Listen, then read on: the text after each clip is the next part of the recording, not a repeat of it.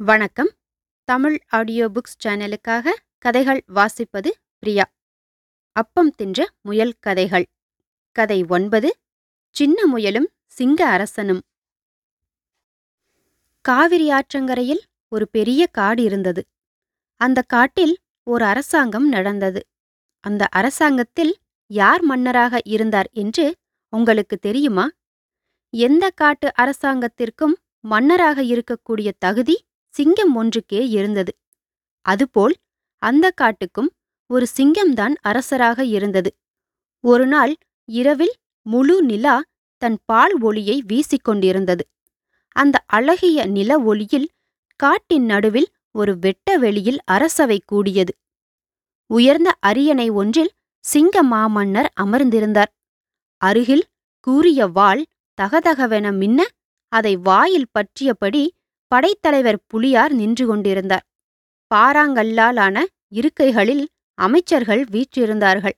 திருநீறு பூசிய நெற்றியுடன் அமைச்சர் வேலனார் என்று சிறப்பு பெயர் பெற்ற யானையாரும், பரிப்பெருமாள் என்று பெயர் பெற்ற குதிரையாரும், சாணக்கியனார் என்ற பெயருள்ள நரியாரும், நந்தியார் என்ற பெயர் உள்ள காட்டெருதும் அமைச்சர்களாக வீற்றிருக்க, வேட்டை நாய்கள், காட்டெருமைகள் ஆகிய படை வீரர்கள் சூழ்ந்திருக்க அந்த அரசாங்கம் கூடியிருந்தது. காட்டு விலங்குகளின் பாதுகாப்பு, குடியுரிமை, உணவு விதிகள் போன்ற பல இன்றியமையாத சட்டங்கள் பற்றி அங்கு ஆய்வு செய்யப்பட்டது. சற்று தொலைவில் இருந்த ஒரு புதர் மறைவில் இருந்து ஒரு சின்ன முயல் இந்த அரசவை நடவடிக்கைகளை கவனித்துக் கொண்டிருந்தது. அங்கு வீற்றிருந்த அமைச்சர்களின் பெருமிதமான தோற்றமும் அவர்கள் கணீரென்று பேசிய கருத்துரைகளும் அந்த சின்ன முயலின் உள்ளத்தை கவர்ந்துவிட்டன. அந்த அமைச்சர்களை பார்க்க பார்க்க தானும் ஒரு அமைச்சராக வேண்டும் என்ற ஆசை அந்த முயலின் உள்ளத்தில் கொழுந்துவிட்டெரிந்தது. சிங்க அரசரின் பக்கத்தில் ஓர் அமைச்சராக வீற்றிருந்தால் எவ்வளவு பெருமையாக இருக்கும் என்று அது நினைத்து பார்த்தது. சிங்கத்தை கண்டாலே முயல்களுக்கு உடம்பெல்லாம் வெடவெட என்று ஆடும். சிங்கம் தன் முன்கையால் ஓர் அறை அறைந்தால் ஒரு முயல் அப்படியே செத்துப்போய்விடும். ஆனால் இந்த முயல் குட்டிக்கோ சிங்கத்தின் பக்கத்தில் போய் அமைச்சராக இருந்து ஆட்சி செய்ய வேண்டும் என்ற ஆசை பிறந்துவிட்டது. ஒருநாள் வேட்டையாடி வயிறு புடைக்க தின்றுவிட்டு ஓய்வெடுத்துக் கொண்டிருந்தது சிங்க மாமன்னன். அப்போது அதன் எதிரே போய் தொபுக்கென்று குதித்தது சின்ன முயல். சிங்கம் நிமிர்ந்து பார்த்தது. மாமன்னரே வணக்கம் என்று சிங்கத்தின் பாதத்தை தொட்டு வணங்கியது சின்ன முயல். அடே குட்டிப்பயலே, உனக்கு என்னால் என்ன ஆக வேண்டியிருக்கிறது? ஏன் கூளை கும்பிடு போடுகிறாய் என்று சிங்க மன்னன் கேட்டது. அரசே, இந்த சிறுவனின் விண்ணப்பம் ஒன்று தாங்கள் செவிசாய்த்து கேட்க வேண்டும். ஒரு குட்டி பயலால் என்ன முடியும் என்று அலட்சியமாக நினைக்கக்கூடாது. தாங்கள் என் விருப்பத்தை நிறைவேற்றி வைத்தால் என் வாழ்நாள் முழுதும் என் உயிரும் உடலும் உங்களுக்கே ஒப்படைப்பேன் என்று பணிவாக கூறியது சின்ன முயல். உன் உயிரால் எனக்கு எந்த பயனுமில்லை. உன் உடலோ என் ஒருவேளை சாப்பாட்டுக்கு கூட பயனில்லை. நீ எனக்கு என்ன உதவி செய்துவிடப் போகிறாய்? ஒன்றுமில்லை. இருந்தாலும் சரி, உன் விருப்பமென்ன சொல் என்று கேட்டது சிங்க மன்னன். அரசே, சின்னவனின் ஆசையெல்லாம் தங்கள் அரசவையில் ஒரு அமைச்சராக வீற்றிருக்க வேண்டும் என்பதுதான். இதை தாங்கள் மறுக்கக்கூடாது என்றது முயல். சிங்கம் சிரித்தது. அதன் சிரிப்பொலி அந்த காடெங்கும் எதிரொலித்தது. சின்ன முயல் சிங்கத்தின் பதிலை எதிர்பார்த்து ஏக்கத்துடன் நின்று கொண்டிருந்தது. பிடித்தால் ஒரு பிடி இருக்க மாட்டாய். உனக்கு அமைச்சர் பதவியா? யாருக்கு என்ன ஆசை இருக்க வேண்டும் என்ற கணக்கே இல்லாமல் போய்விட்டது என்று கூறிய சிங்கம் முயலை உற்று நோக்கியது.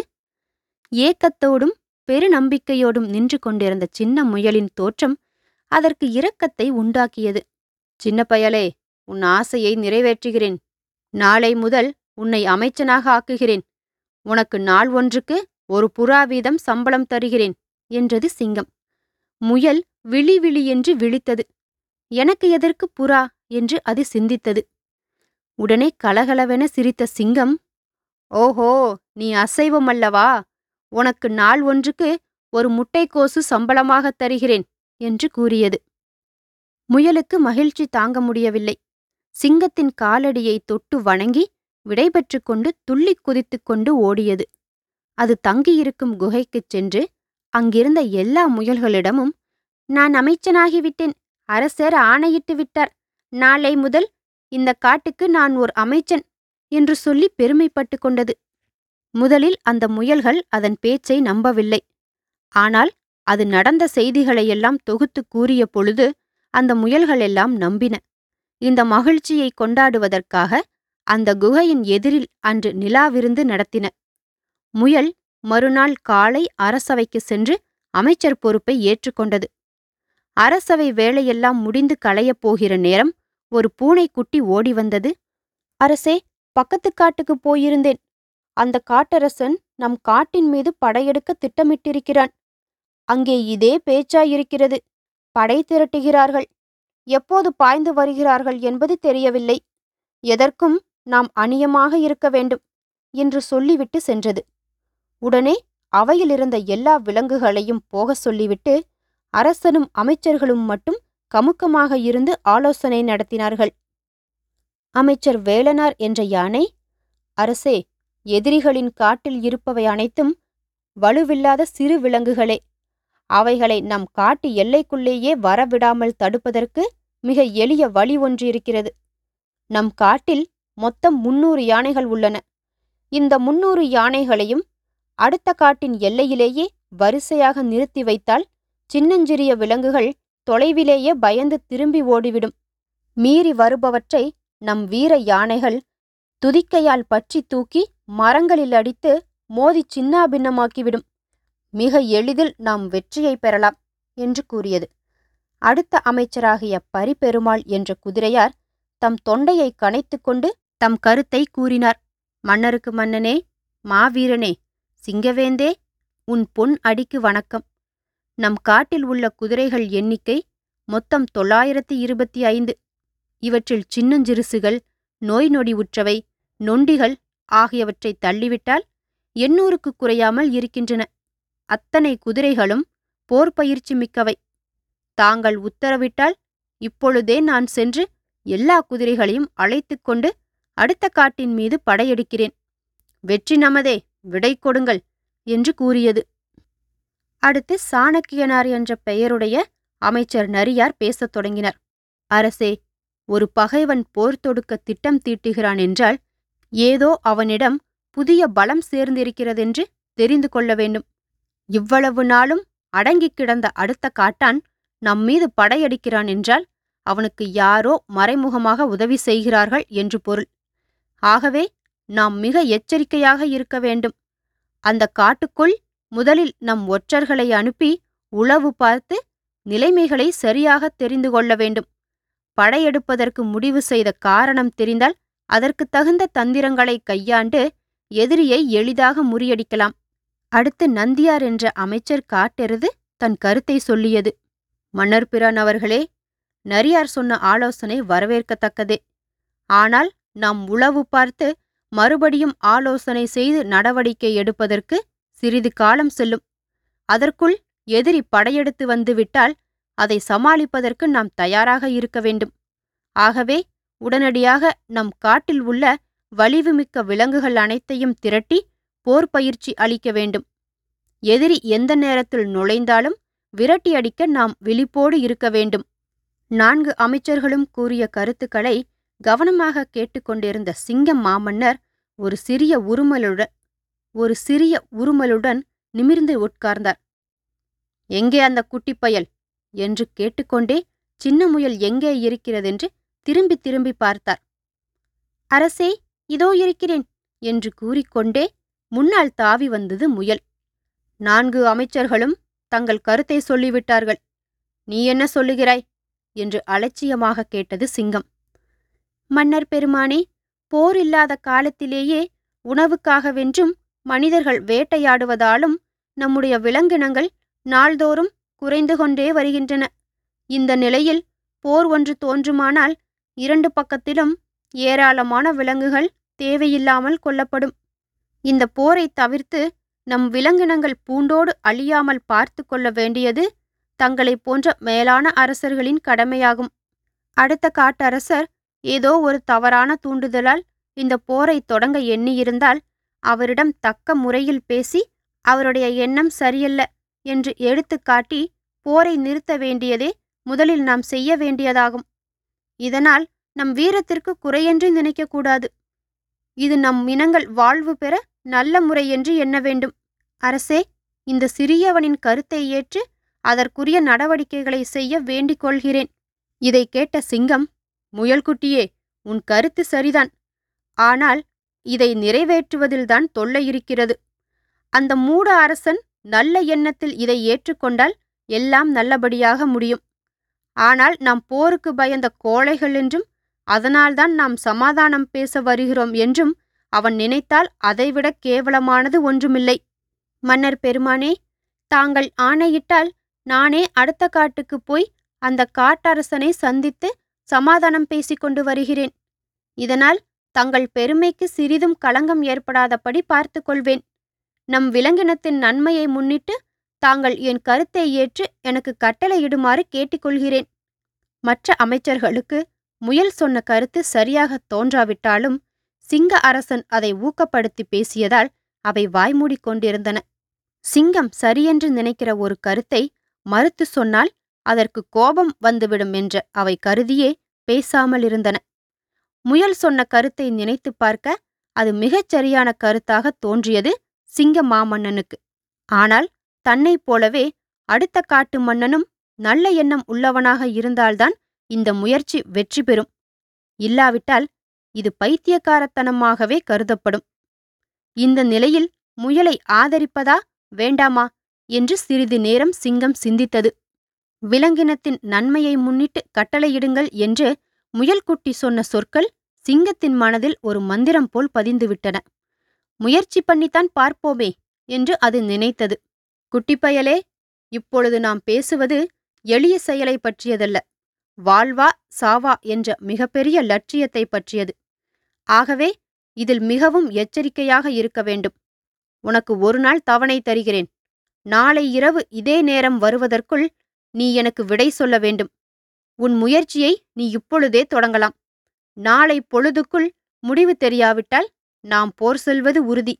படைத்தலைவர் புலியாரே, நம் படைகளெல்லாம் ஆயத்த நிலையில் வைத்திருங்கள். எந்த நொடியும் கட்டளை பிறப்பிக்கலாம். அந்த நொடியிலேயே பகை மீது பாய நம் படைகள் அணியமாகட்டும். சிங்கம் முயலுக்கு ஒப்புதல் கூறியவுடன் அதன் காலில் விழுந்து வணங்கி மற்ற அமைச்சர்களிடமும் ஆசி பெற்றுக்கொண்டு அடுத்த காட்டை நோக்கி பாய்ந்து சென்றது. அடுத்த காட்டில் ஆட்சி புரிந்தது ஒரு கிழட்டு சிங்கம். அதன் குகைக்குள் முயல் போய் சேர்ந்த நேரத்தில் அது குறட்டை விட்டு தூங்கிக் கொண்டிருந்தது. குகை வாயிலில் யாரும் காவலுக்கு இல்லாததால் முயல் நேரே உள்ளே சென்றது. பொதுவாக சிங்கங்கள் பகலில்தான் உறங்குவது வழக்கம். இரவில் அவை மிக சுறுசுறுப்பாக இருக்கும். ஆனால் அந்த கிழட்டுச் சிங்கமோ அந்த இரவு நேரத்திலும் குறட்டை விட்டு கொண்டிருந்தது வியப்பாயிருந்தது. முயல் அதன் முன்னே போய் சற்று தொலைவில் நின்று கொண்டு, மன்னவா, மன்னவா என்று அழைத்தது. மன்னவன் காதில் அந்த சின்னவன் குரல் எட்டவில்லை. முயல் தன் காலடியில் கிடந்த ஒரு சின்ன கல்லை எடுத்து அந்த கிழட்டு சிங்கத்தின் மீது வீசி எறிந்தது.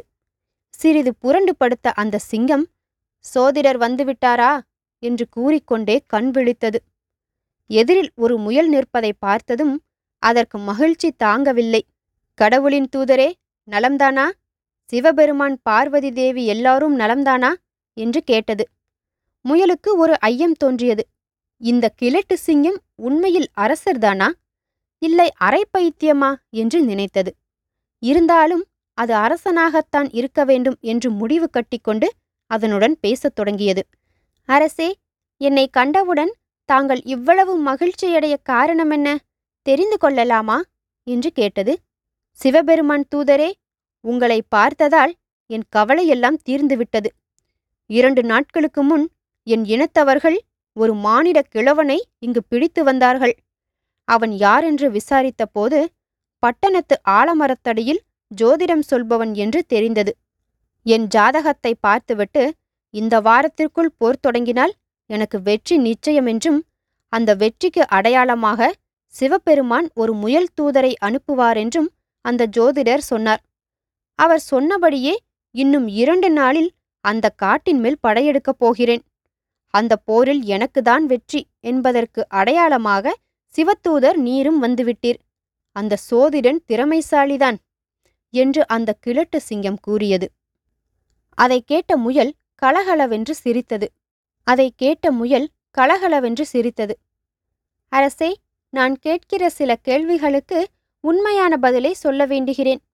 தங்கள் காட்டில் எத்தனை சிங்கங்கள் இருக்கின்றன? 7. எத்தனை புலிகள் இருக்கின்றன?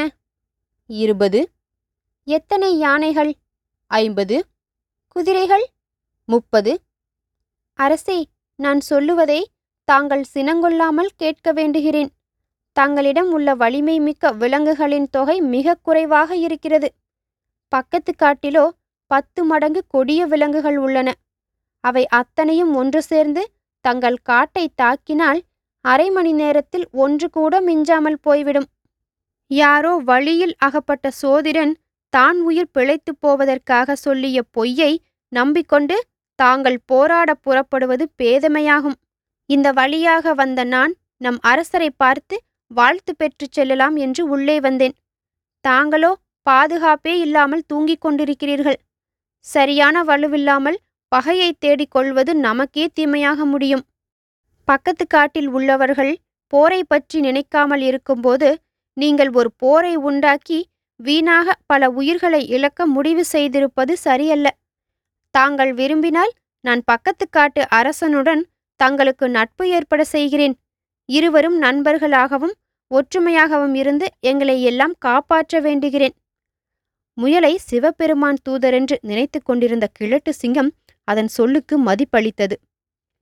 தூதரே, உங்கள் பேச்சில் உண்மை இருக்கிறது. உங்கள் கருத்துப்படியே நான் நடக்க விரும்புகிறேன். அடுத்த காட்டு அரசனுக்கு என்னை நண்பனாக்குவதை நான் வரவேற்கிறேன் என்று கிழட்டு சிங்கம் கூறியது. அடுத்த நாள் மாலையில் ஓர் ஆலமரத்தடிக்கு வந்திருக்கும்படியும் அந்த மரத்தடிக்கு அடுத்த காட்டு அரசனை அழைத்து வருவதாகவும் சொல்லிவிட்டு முயல் அங்கிருந்து கிளம்பியது. அந்த கிழட்டு சிங்கம் நட்பு கொள்ள வருகிற செய்தியை அப்பொழுதே சென்று தன் அரசனிடம் கூறியது சின்ன முயல்.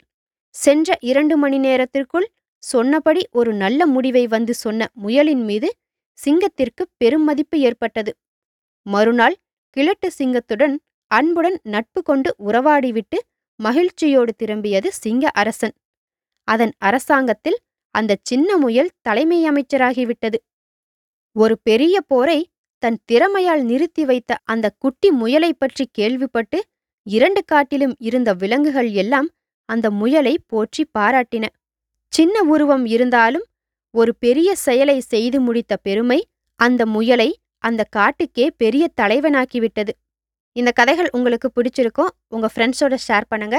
தமிழ் ஆடியோ புக்ஸ் சேனலை மறக்காம சப்ஸ்கிரைப் பண்ணுங்க. மீண்டும் அடுத்த கதையில் சந்திக்கிறேன். நன்றி.